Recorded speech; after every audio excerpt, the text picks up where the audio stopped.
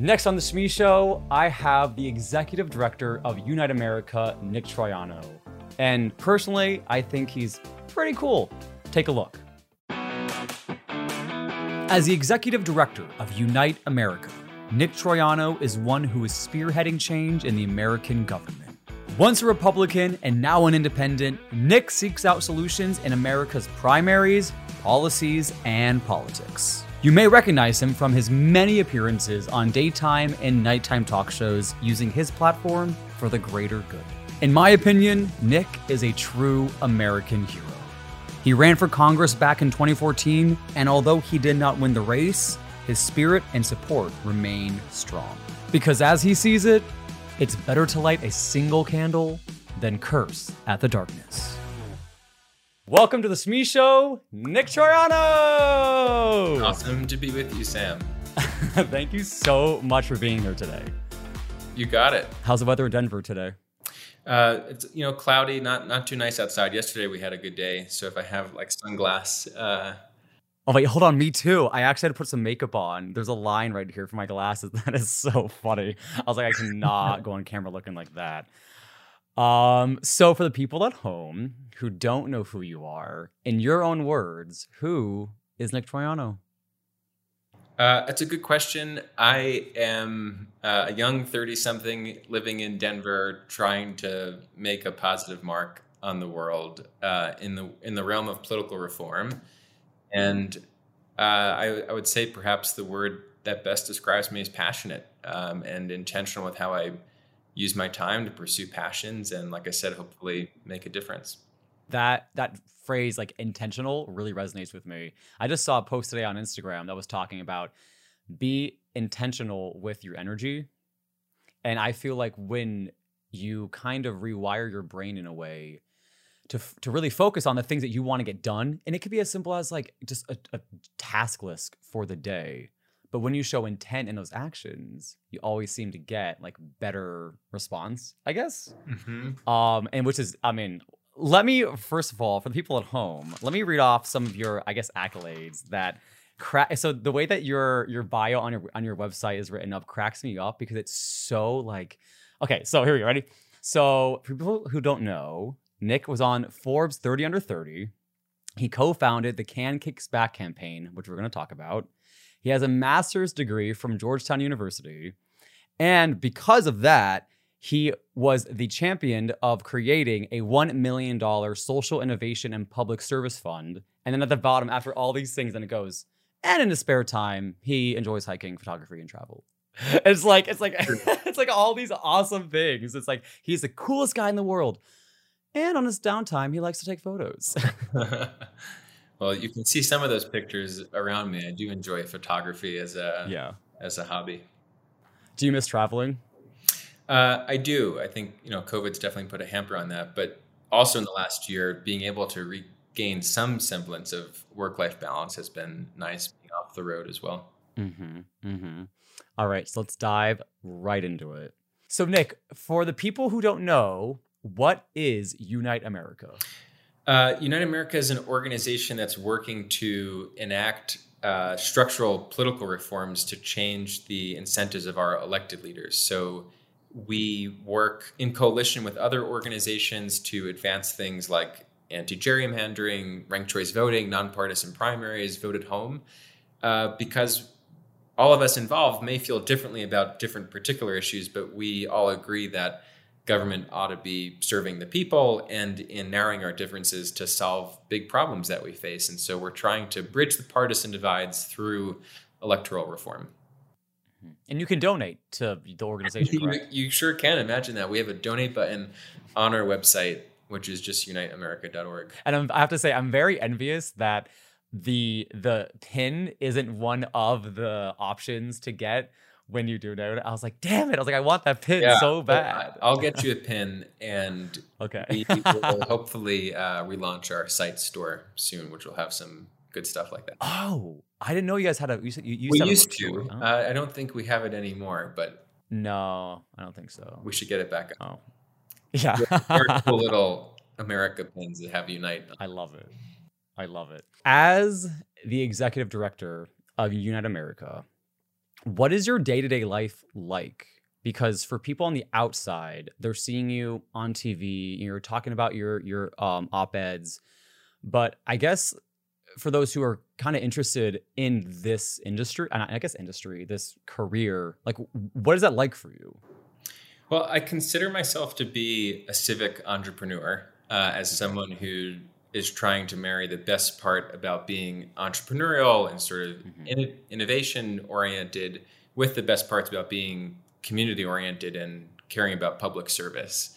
And so the confluence of those two things for me means, how do I achieve impact by doing new and entrepreneurial things to solve problems as they exist in the world? And so a large part of the day today for me is not unlike someone who is founded and is trying to scale a startup in the private sector, which is, how do you build a team, strengthen your team, stay focused on what your mission is, demonstrate proof of concept, try and get to that next stage. And so part of the job entails doing some of the public facing media stuff, but that's a very tiny part about how I spend my time. Okay. Most of my time is spent trying to figure out how to scale a nascent organization into one that can have significant impact over a sustainable period of time. So like when you're going on these talk shows, are you using that as a way to almost not pitch yourself, but I guess pitch the organization to possibly get funding in a way? So like another person could see like, oh, I align with this. Let me reach out to Nick now that I'm aware of what this, because I had no idea what Unite America was until I saw you a couple months ago. Yeah. And then I fell down that rabbit hole and I was like, I think I'm a lot more independent than I realized I was beforehand.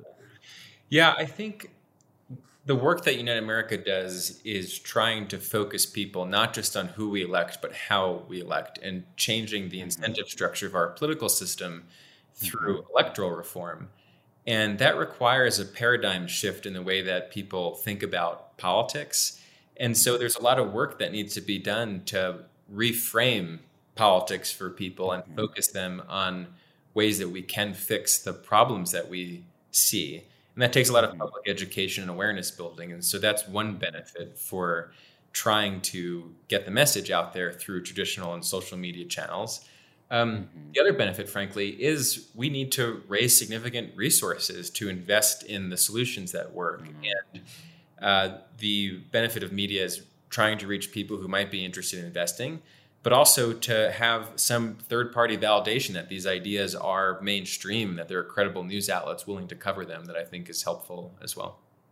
Totally. How did you get into this? Because for me, I've only been really, I guess, invested in our political system over the past few years, because growing up, I came from a very like Republican household.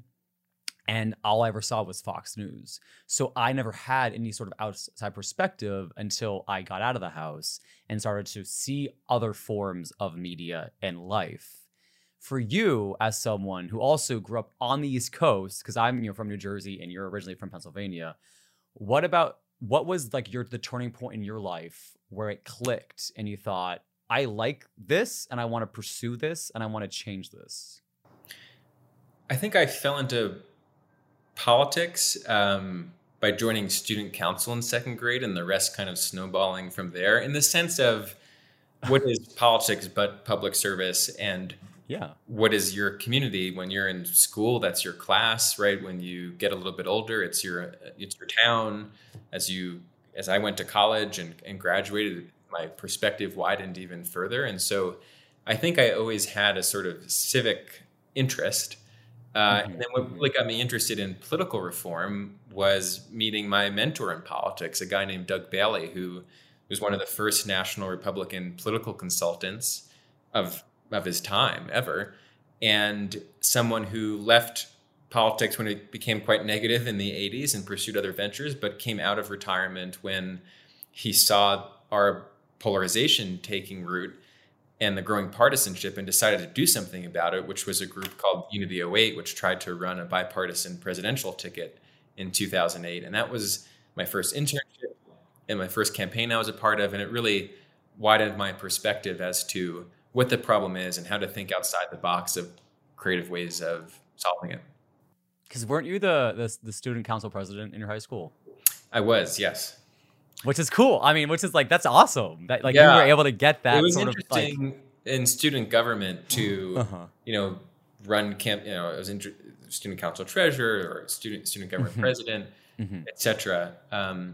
I became really interested in that, and I think probably was also shaped by what others were telling me. Oh, you can be this or that one day, and that kind of positive reinforcement, I'm sure, like trends in a certain direction, which I've been self-reflective of in the way of being grateful to have had that from people who cared about me, teachers, my fellow students, my family, etc. And also realizing that it's a big part of what explains a lot of the disparities we see in politics, because especially even going back a decade or two, with people seeing people who look like me as being natural political leaders and not otherwise, probably contributes to a sense of like who actually goes into politics or not. Speaking of look like you in the literal sense, what is your background, by the way? Like heritage wise? Yeah. My family's Italian. Really? Okay. Yeah, Troiano has enough vowels in it, hopefully, to prove it. So that just means, we're like any other Italian American family, like to eat a lot, yell at each other, talk with our hands, etc. Yeah. But it also meant, culturally, just having a very close and tight knit family growing up, and to this day. Do you have siblings? I have an older sister, Tiffany, who is entrepreneurial in her own right with a maternity clothing business called Tiff Marie Maternity. So if you know pregnant women out there who are in the market, look it up. And she now lives in Nashville. Oh, nice. Okay, cool. That's awesome. It's funny because I've been doing so much research on you for this interview, and I don't know if this is intentional or not. That's the word of the day, intentional. You do a really good job of keeping the focus on you and not so much your personal life, which I admire that a lot. I think that's why I'm like always inspired by anything you ever say, is because it's always coming from who Nick is and not his personal surroundings, but you're like you're almost like standing alone. Like I had no idea you had siblings because you give off this energy of just, you know who you are, you know what you want, and there's no outside influence changing that. And that's cool. Like that's really, really cool to like see. Yeah. So just I appreciate that. It probably reflects a discomfort I have of making anything about me personally, but also coming to terms with the idea that sometimes I personally can be a good vehicle for the things that I care about. And of course, that was something I came to grips with in deciding to run for office early on, because you discover when you want to get elected to something, you probably should be willing to talk about yourself. Totally. So you brought it up. Let's hop onto that. So in 2014, you ran for Congress. For the people at home and people listening, you did one of the most creative ways to run your campaign. So you utilized the internet.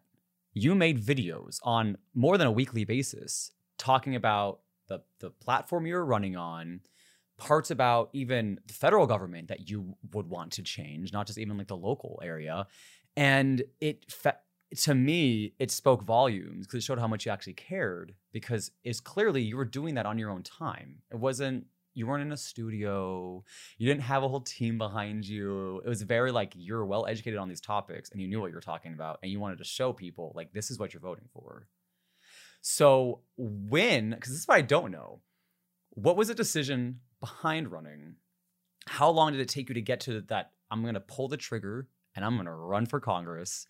And let's start there because then we'll go through the rest. Sure. Well, the backstory to my running was that I didn't expect to do that, or at least so soon in my career or in my life. But I was at the time studying in Washington, D.C., running a nonprofit that was focused on trying to bring solutions forward on federal budget issues and our national debt, seeing how the Congress was incapable of doing that because of how dysfunctional and divided we are, and realizing that it was my congressman from back where I'm from in Pennsylvania that so exemplified the problem in our politics today.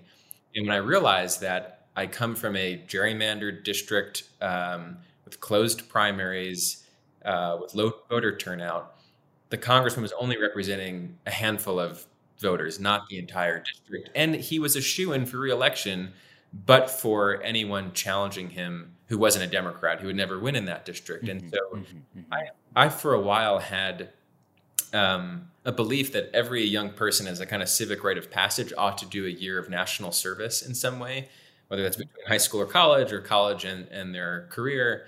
And I decided to consider running for office for a year as an independent, as a way of trying to give back and make a difference, maybe show that there's another path forward in our political system, and use the idea of running for office to engage with thousands of people to educate them about the political system and some of these issues. So after the government shutdown in 2013 happened, that was the catalyzing event that made me say to myself, maybe this is the right time to try this. That makes so much sense. I mean, I'm lucky to live in a very liberal city where would I like to be on the city council? Sure.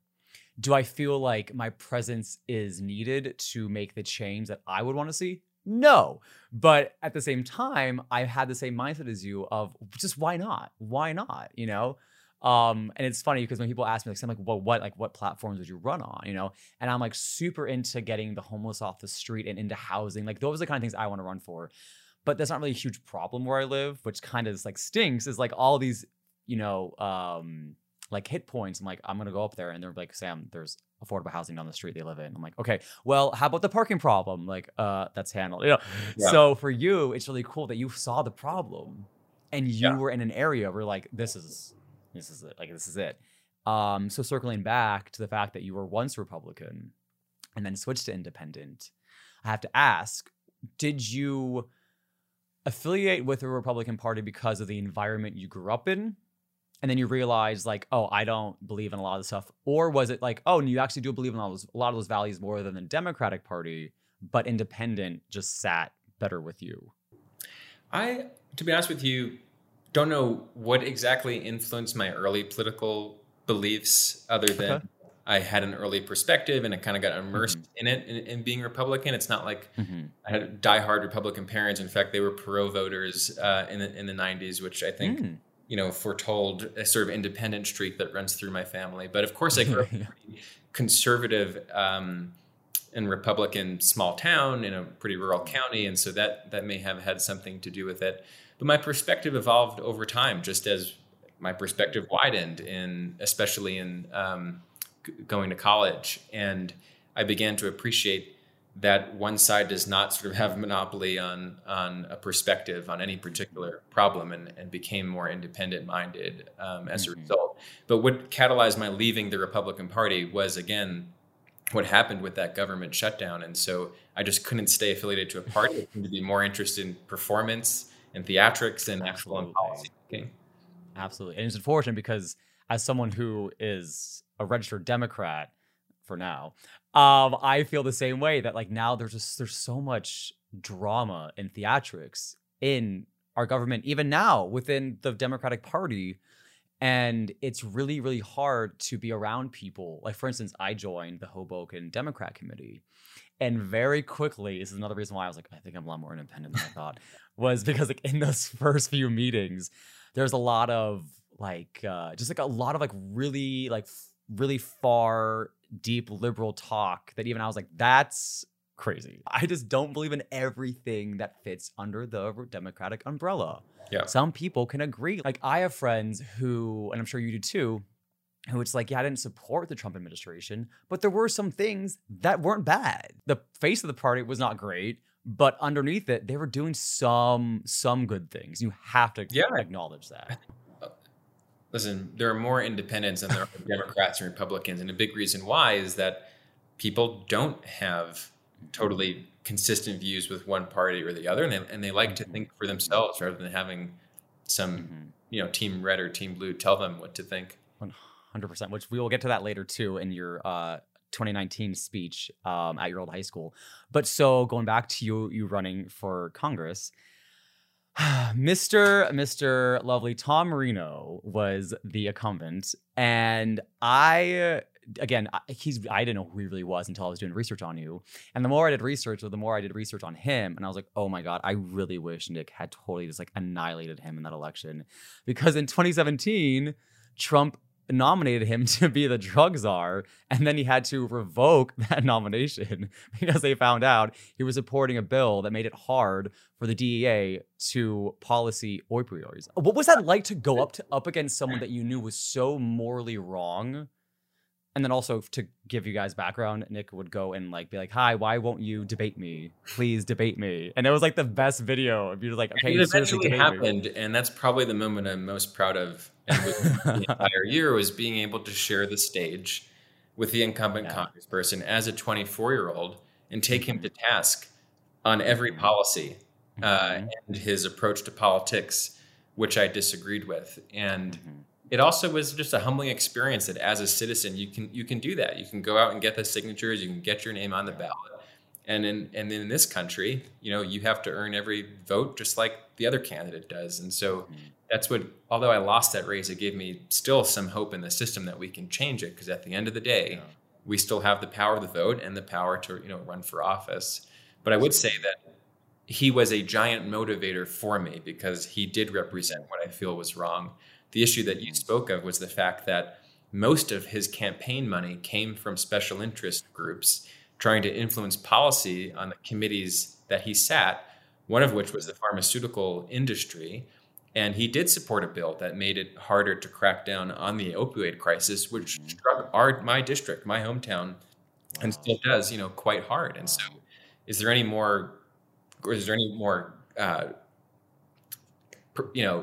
case in point? Ammo or absolutely. The system than the incumbent congressman taking stances on issues that was literally killing people that he was supposed to be representing. My biggest pain when it comes to these kind of situations is I'll watch the news and I get so mad. I'm like, why would someone want to do a job that they're not doing the job? And then I remember ego, power, money, et cetera, et cetera, et cetera. But to me, I guess you and I are very morally sane people where I'm like, if I'm not going to do a job, I'm not going to be doing the job. Like, I'm not going to want to run for that position. And for you, what's crazy is that even though Tom, he got like 100,000 votes, you got over 22,000 votes, Nick. Like, that's crazy. Like you said in your speech, you're like, we didn't light one candle tonight. We lit over 20,000. And seeing those people's responses to what you were standing for, it just like made me so happy that, again, there's people like you who are doing these things. Yeah, I appreciate that, Sam. I would say that what I felt good about was fulfilling the purpose of why I ran, which was to be an outlet for people to express their dissatisfaction with the system. And we got about 13% of the vote in the congressional district, which is the most competitive three-way independent U.S. House race in a couple of decades. And we did that by running a pretty bootstrapped campaign. So I was proud by how far we got, but also dismayed by seeing up close just the enormous barriers to what it would take someone to actually cross the finish line who weren't running within a particular party. And that's informed all of my work since 2014. And that's the story of, my involvement in politics, which is try something, likely fail at it, iterate, solve for the last barrier that you faced. And it's a journey, of course, and I'm still on. Question, and I'm sure you've been asked this 1,000 times, would you ever run again in any sort of capacity? Well, for me, my decision to run in the first place was I cared about an issue that I thought I could make a difference on and had an opportunity to do that. It's about being impact driven. And the truth is, these days, I feel lucky that I did not win that election because I don't know what I would have done as one out of 435 people in a very broken institution. I feel really so true impact that I'm able to make today in supporting and running an organization that is supporting dozens of candidates for office and changing the structures of our political system. So I'd be hard pressed to see where an avenue for public office may provide greater impact than what I'm doing today, but we'll see where life takes me. Totally. That reminds me, have you ever seen the show Designated Survivor? A couple episodes. Okay, but so my roommate just got me into it, and the main character who played now is the president. He's independent. Yeah. So it's so fun. Yeah, so it's so funny to see, like, I've never seen that played out on television before. Right. So I can see the fantasy of, like, what would it actually be like if we had a president who is completely independent and everyone's losing their minds. Imagine that. I would just love that, because circling toward your 2019 speech at your high school, one of the things you said is, if we choose to rise above it, we must start on a personal level and on a political one. We must begin to see each other as Americans first, before we are liberals or conservatives, Democrats or Republicans. And I believe that is, like, what should be on your tombstone. And also in that speech, you go into a lot of, like, these really great MLK quotes. He who is devoid of power to forgive is devoid of power to love, which is amazing. And then also a twist is, you know, the darkness cannot drive out darkness, only light can do that. Did you make up that? Hey, not me, but I was happy to. No, yeah. But did you make up that quote about the candle, or was that someone else's? No, it's taken from a Chinese proverb, actually. Okay. And the proverb is something to the effect of, it's better to light a single candle than curse at the darkness. I think it gets to the idea. We can be despondent about our political system and just say it's corrupt, it's dysfunctional, it's horrible, and not do anything about it. But it's better to light a single candle in the darkness than just to curse at it. And so for me, that has 100%. Been a somewhat quixotic journey, but one that is rooted in, let's try to do something about it. So as part of Unite America, what are your go-to tactics? So let's say you're in a grocery store, right? And you're in the middle of a conflict, and it's two people, one from the far left and one from the far right. And your task is to find a way for those two people to find a middle ground. What are your go-to tactics to get people to see the middle ground? I would start with what not to do, which is probably the go-to tactic of most people when debating someone, which is, how can I prove that the other person is wrong? And how can I even use, like, facts and data to do that? It doesn't work. No one wants to be wrong. I'm guilty of that. In fact, when people, it'll force the other person to double down rather than to actually change their position. So I would say a couple things. One is that you want to take yourself out of the political context and into the personal. Like, see the other person as a human being more than whatever their policy or political position is that they're communicating. Then I would say, listen to understand. Try and figure out what is informing not just their stance on the issue, but how their perspective was shaped that helped them arrive at that stance. And then third, I would say an effective tactic is to ask questions like, what do you think about folks who see it this way? Or how would you respond to this set of alternative data that would point you into a different direction? And so I just think we're oftentimes too quick to want to shut down the other side and present our own narrative without understanding who they are, without understanding their perspective, and without actually listening to them. Absolutely. I have been in many of situations, just I guess with who I'm friends with and then who they're friends with. I always seem to find myself in positions lately where it's a very mixed group of political affiliation. And I do my best to just say facts and not opinions. And I do have a bad tendency of giving opinions thinking they're facts and then me like, no. But so, for instance, yesterday, this is a good example. I was at my friend's birthday party, and I don't know how I got brought up, but someone brought up, like, what's your political party? I'm like, that's a weird question to ask someone when you're all drinking. I'm like, this alcohol and politics do not mix. What are we doing here? And the guy made a comment of, like, he was like, if you say you're liberal, then, like, I'm out of here. And I was like, well, I'm not, but I have tendencies, The more he was talking, the more I realized that maybe the reason why he believes what he believes in is environmental and not actual, I almost said physical, that's not the right word, but like actuality. And I'm like, I bet you had that guy grown up in a different environment and wasn't surrounded by all that, he wouldn't believe that. But I can fault him for that. All I can do, like you said, is give my thoughts, listen to him, and that's it. It shouldn't be my job to try to change someone's mind. So I totally Yeah, get I that. think, and I think instead of just stating what we believe, it's powerful when we say why we believe it. What are the underlying values behind it? Because that's where a lot of common ground can reveal itself, in that we do share a lot of values as people. We also share a lot of desired outcomes. We just may have different ways of getting there. And that's not to paper over the idea that there are significant differences out there. And there are people on the extremes, right, who are beyond the idea of them, responding to new information or changing their positions. And the goal at the end of the day isn't always to get someone to change their position, but if we understood each other better and approached arguments in good faith, I think we'd end up in a better spot. Totally, totally, totally.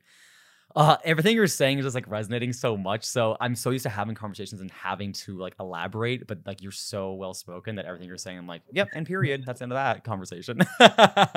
So, what would you like to see in American politics over the next 4 years? But specifically, what are you anticipating on happening in the special elections in, what is it, already like 2 years or for now, which is not even. I mean, a year and a half, really, which is nuts to think about. I expect we'll see what we have seen for the last 10 years, which is a pendulum swing. Voters expressing their dissatisfaction by punishing whichever party happens to be in power. And so it wouldn't surprise me for Republicans to pick up seats in Congress, potentially take back the House. That would be consistent with historical patterns here. But the downside is I'm pessimistic in the short term, but optimistic in the long term. In the short term, I think we'll continue to see sort of this doom loop of polarization take place, where we're in an accelerating kind of self-reinforcing cycle of division, because that's what all the incentives are. But over the long term, I hope that we will take on challenges of the dysfunction in our political process that produces those bad incentives, and we'll take on the fact that information systems and the rise of disinformation and partisan echo chambers online. I mean, these are problems that are getting more salience now because people are seeing how they're actually not just bad for governance, they're actually a threat to democracy, as we saw on January 6th. And so as more people lean into those solutions, I'm hoping that we will find a way out of this mess, because our country's done that before. Heck, we fought a civil war. Yeah. So it's been worse. I think, it's important to keep that in mind, not, present history just as some idealized version of what we think the country should be. But our best days can still be before us if we get serious about tackling these challenges. Totally. Do you ever get exhausted when you think that growing up, we would read so much in history books? But do you ever get exhausted? You're like, we're living too much history right now. Like, there's too many things happening. Yeah. I caught myself this week. I didn't listen live to Biden's first address to Congress. Mm-hmm. And, it's like, mm-hmm. As a political junkie, I felt like I violated some moral code. And I just realized there just is too much happening. There is a bit of exhaustion about it. And also, as an aside, it's also good to know, like, nothing crazy is going to happen to that speech, and you don't need to watch it tonight. So that's part of it was a little relieving too. Okay, so one of the things you did recently, which I want to ask about, which I talked about before we started recording, is you were on a very early morning talk show, which is ironically called Way Too Early with Casey Hunt on MSNBC. And I saw it on YouTube and I thought, great, another Nick interview. Awesome. But then I look at the bottom right corner and I see that the episode aired at 5:30 Eastern Standard Time.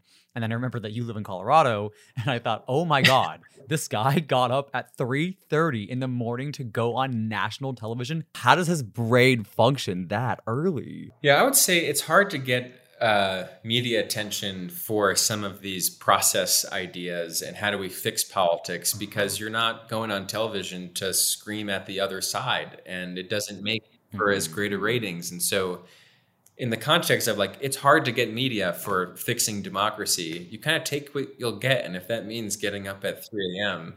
To get on MSNBC, that doesn't bother me so much. But the good part, and they love you over there anyway. It's like they love and not 5 a.m. I actually went back to sleep after that and got a couple more. I had a feeling. Like, I was like, he definitely went to bed after that. He was like, and good night. But it was a good interview, because so one of the things that is, I guess, like not going viral, but is like the quote from that interview is you were talking about how our primaries have got to go. And I thank you so much for informing me so much about that, because I knew in my mind what needed to happen, but you're the person who like put it into words. So for people who don't know, only 10% of eligible voters in the US cast ballots in primaries, effectively electing 83% of Congress, leaving us with ideological extremists, partisan purists, and conspiracy theorists. If that ain't the truth, I don't know what Yeah, is. it's one of the things that doesn't get enough attention, which is the fact that most members of Congress are not elected in the general elections that most of us participate in. These districts are so Democratic or so Republican that the primary is the only election that matters, which is bad because very few people participate or even can participate. Where I'm from in Pennsylvania, as an independent, you don't get to participate in the primary. More than 10 million independents are in the same boat.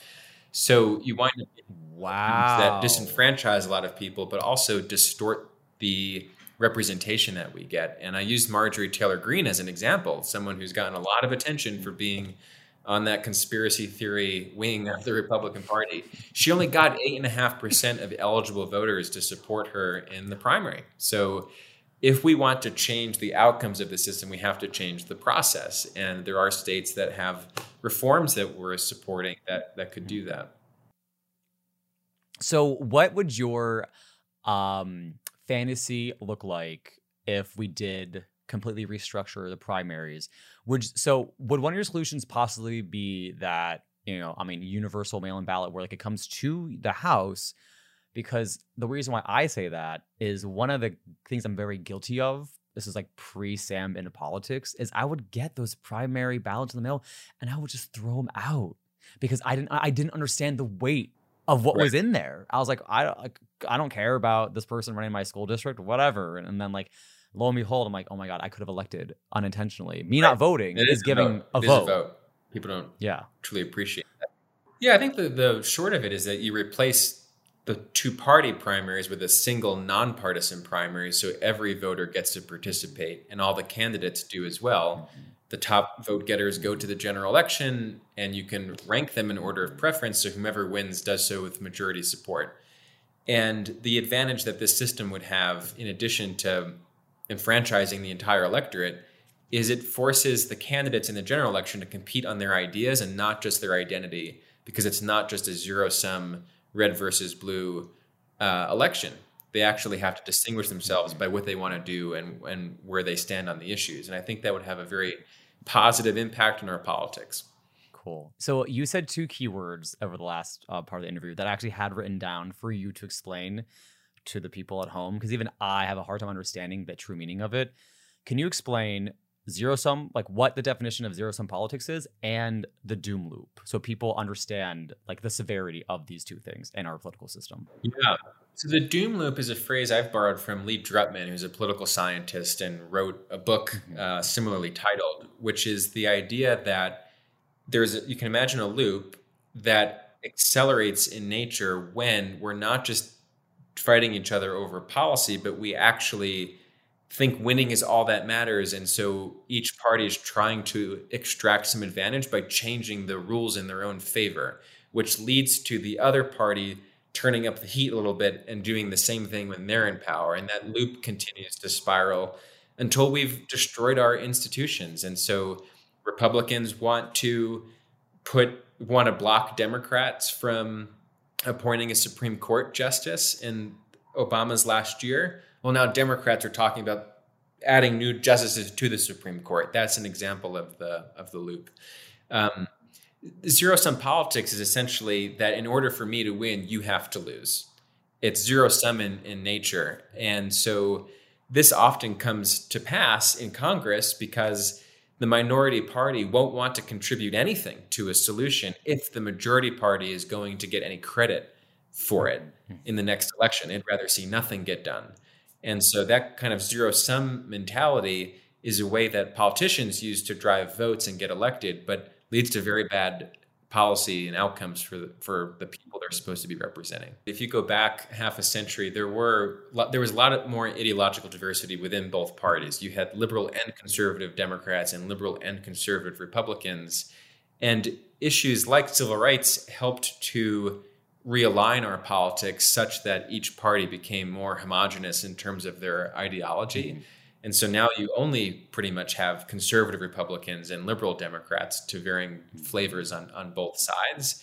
But the real danger of what's happening is that because there are fewer kind of cross-cutting coalitions within both parties, our identity is stacked up so that if you're a Democrat, you're probably also progressive. You probably also live in an urban area. You probably also shop at Whole Foods. And if you're a conservative Republican, it means this list of things.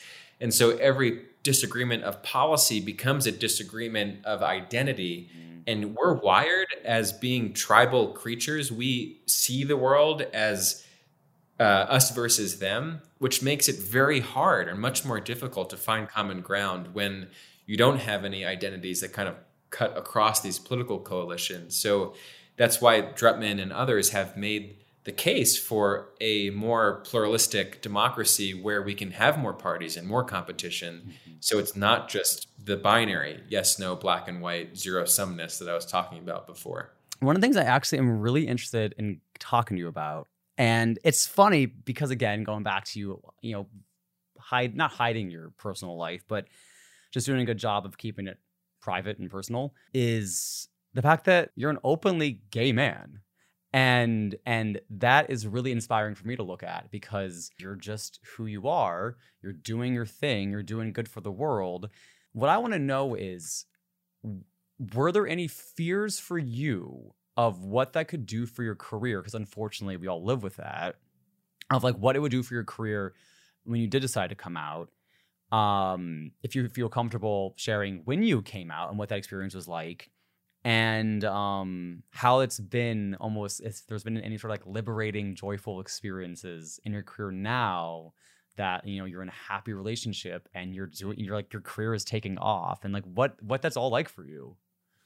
Yeah, so I would say I came out to myself and to my family and close friends when I was 23, which was earlier the same year that I also decided to run for office. And especially going back to 2014, it seems recent, but it is another world ago. Culturally, it was in a much different time.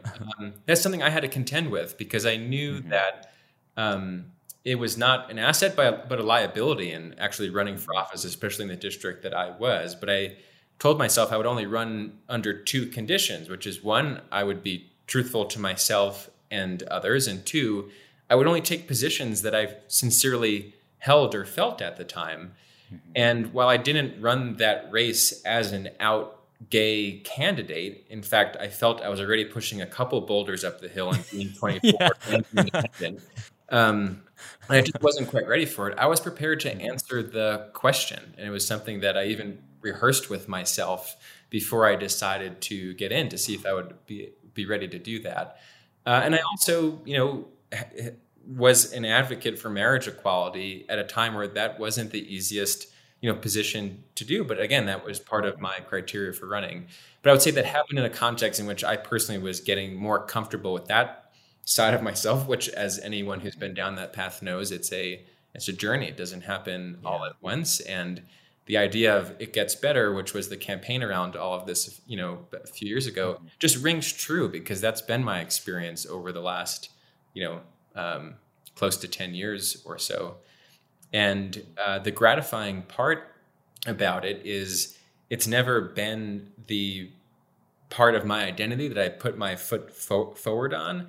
And it doesn't need to be. And now when I'm comfortable sharing that part of who I am with others, it is received in such a gracious and positive way. And it's just not an issue that preoccupies me as it totally did, back then. So the reason why I asked is that even to this day, I came out when I was 18.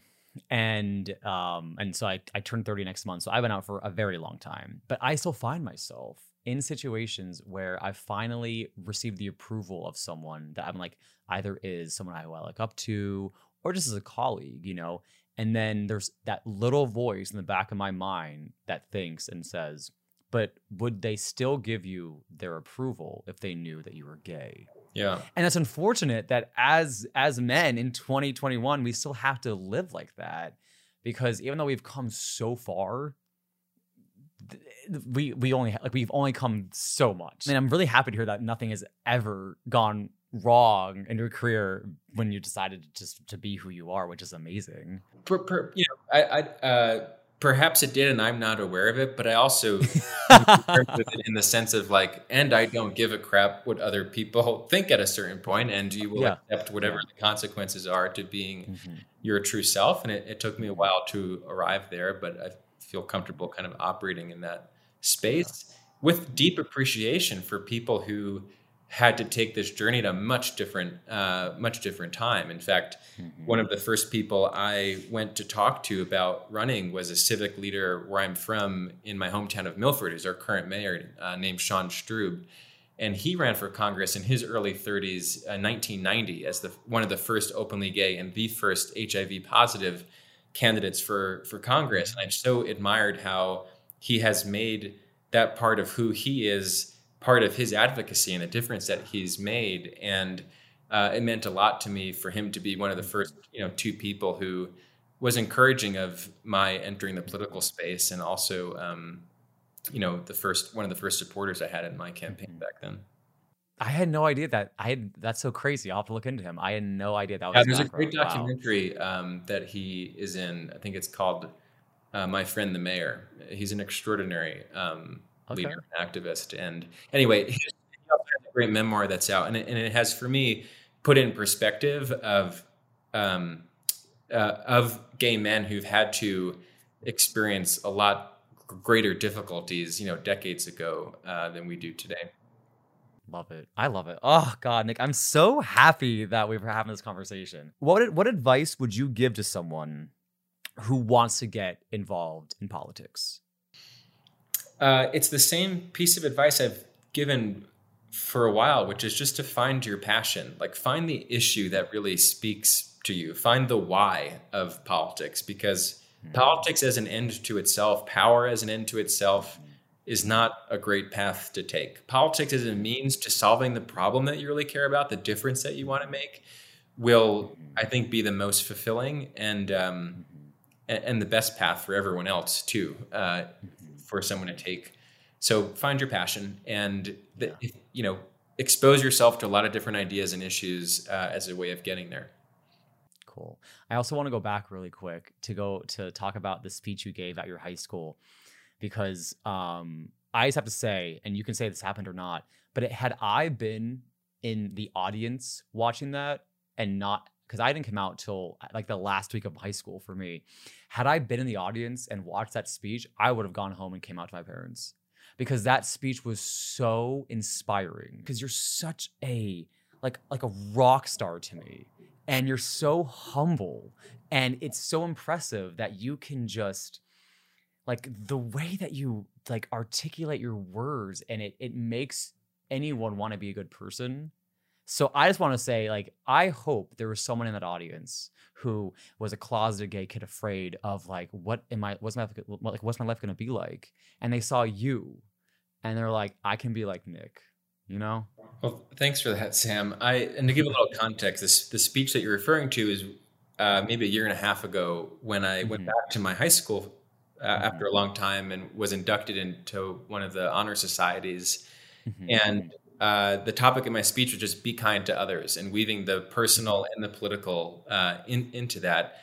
And I shared a bit about, it was my first sort of public coming out. Like, I never really announced to an audience or whatever, like, I'm gay, but I mentioned this in this speech because it was part of an atonement, really, that when I was in high school, I wasn't the one who was consistently and always kind to others. I see myself now as, Nick, actually, in some ways, you were part of the problem in building yourself up by taking someone else down. And I realized that there's a different way and there's a better way. And that had an impact on me at the time and on others. And I wanted to find a positive message to bring back and sort of full circle and coming back to my high school. And so That was the speech that I made, with an encouragement to people, going back to the last line I had in my high school graduation speech, which was, above all else, to thine own self be true, a line out of Shakespeare's Hamlet. And it took me a while to actually live those words, but I thought that, to your point, if I can come back and share that story with people who are still, juniors and seniors in high school, with a lot to learn and a lot looking forward, perhaps that was the best use of the words that I could share. Just so amazing. Like, God, so amazing. What brings you joy? That's a really good question. If it is in a period of time which I can take some personal time, it's solo travel. Like, I love just going to a new place, immersing myself in a different culture, and kind of being in a place where, no one else knows me or knows that I'm there, and I get to kind of observe this cool world that I haven't visited before, and get to spend time, taking pictures and doing some reading. So that brings me the most joy, and I try and do that once or twice a year now. Because you just went on vacation too recently, which was really nice. Yeah, it was sort of a remote work week from Mexico for my boyfriend's birthday, and it was good. It'll be better when we both can actually take the time off. Yeah, I'm sure. Just work from somewhere. Yeah, but won't complain. It was a good week. All right, Nick. So before we go, is there anything that you want to plug? Tell the audience, where to find you, where they can find any information about Unite America, or any sort of upcoming TV, I almost said TV appearances that you will be having. I would say this, which is that I appreciated this time talking to you, Sam, and wanted to do this interview because you are someone who just recently quit your job to pursue a passion of yours and is being entrepreneurial about that. And so the thought that I would leave people with, in looking at who you are and your story and what you're doing in both two different industries, two different paths, but find your passion. Don't be afraid to take a risk if you are able, and do it in a way where you're contributing kindness to others in the world. And I feel like that's hopefully a theme of this hour that will maybe inspire a person or two out there. Awesome. Okay. And what is it uniteamerica.org? Is that where people? Yes. Okay. That's the website. Cool. Perfect. All right, Nick. Well, thank you so much for coming on the Shmee Show. Good to be here with you at Shmee. All right. Bye, Nick. Have a good day. That's a terribly awkward way of ending that. But That's the best way to end it. Whatever.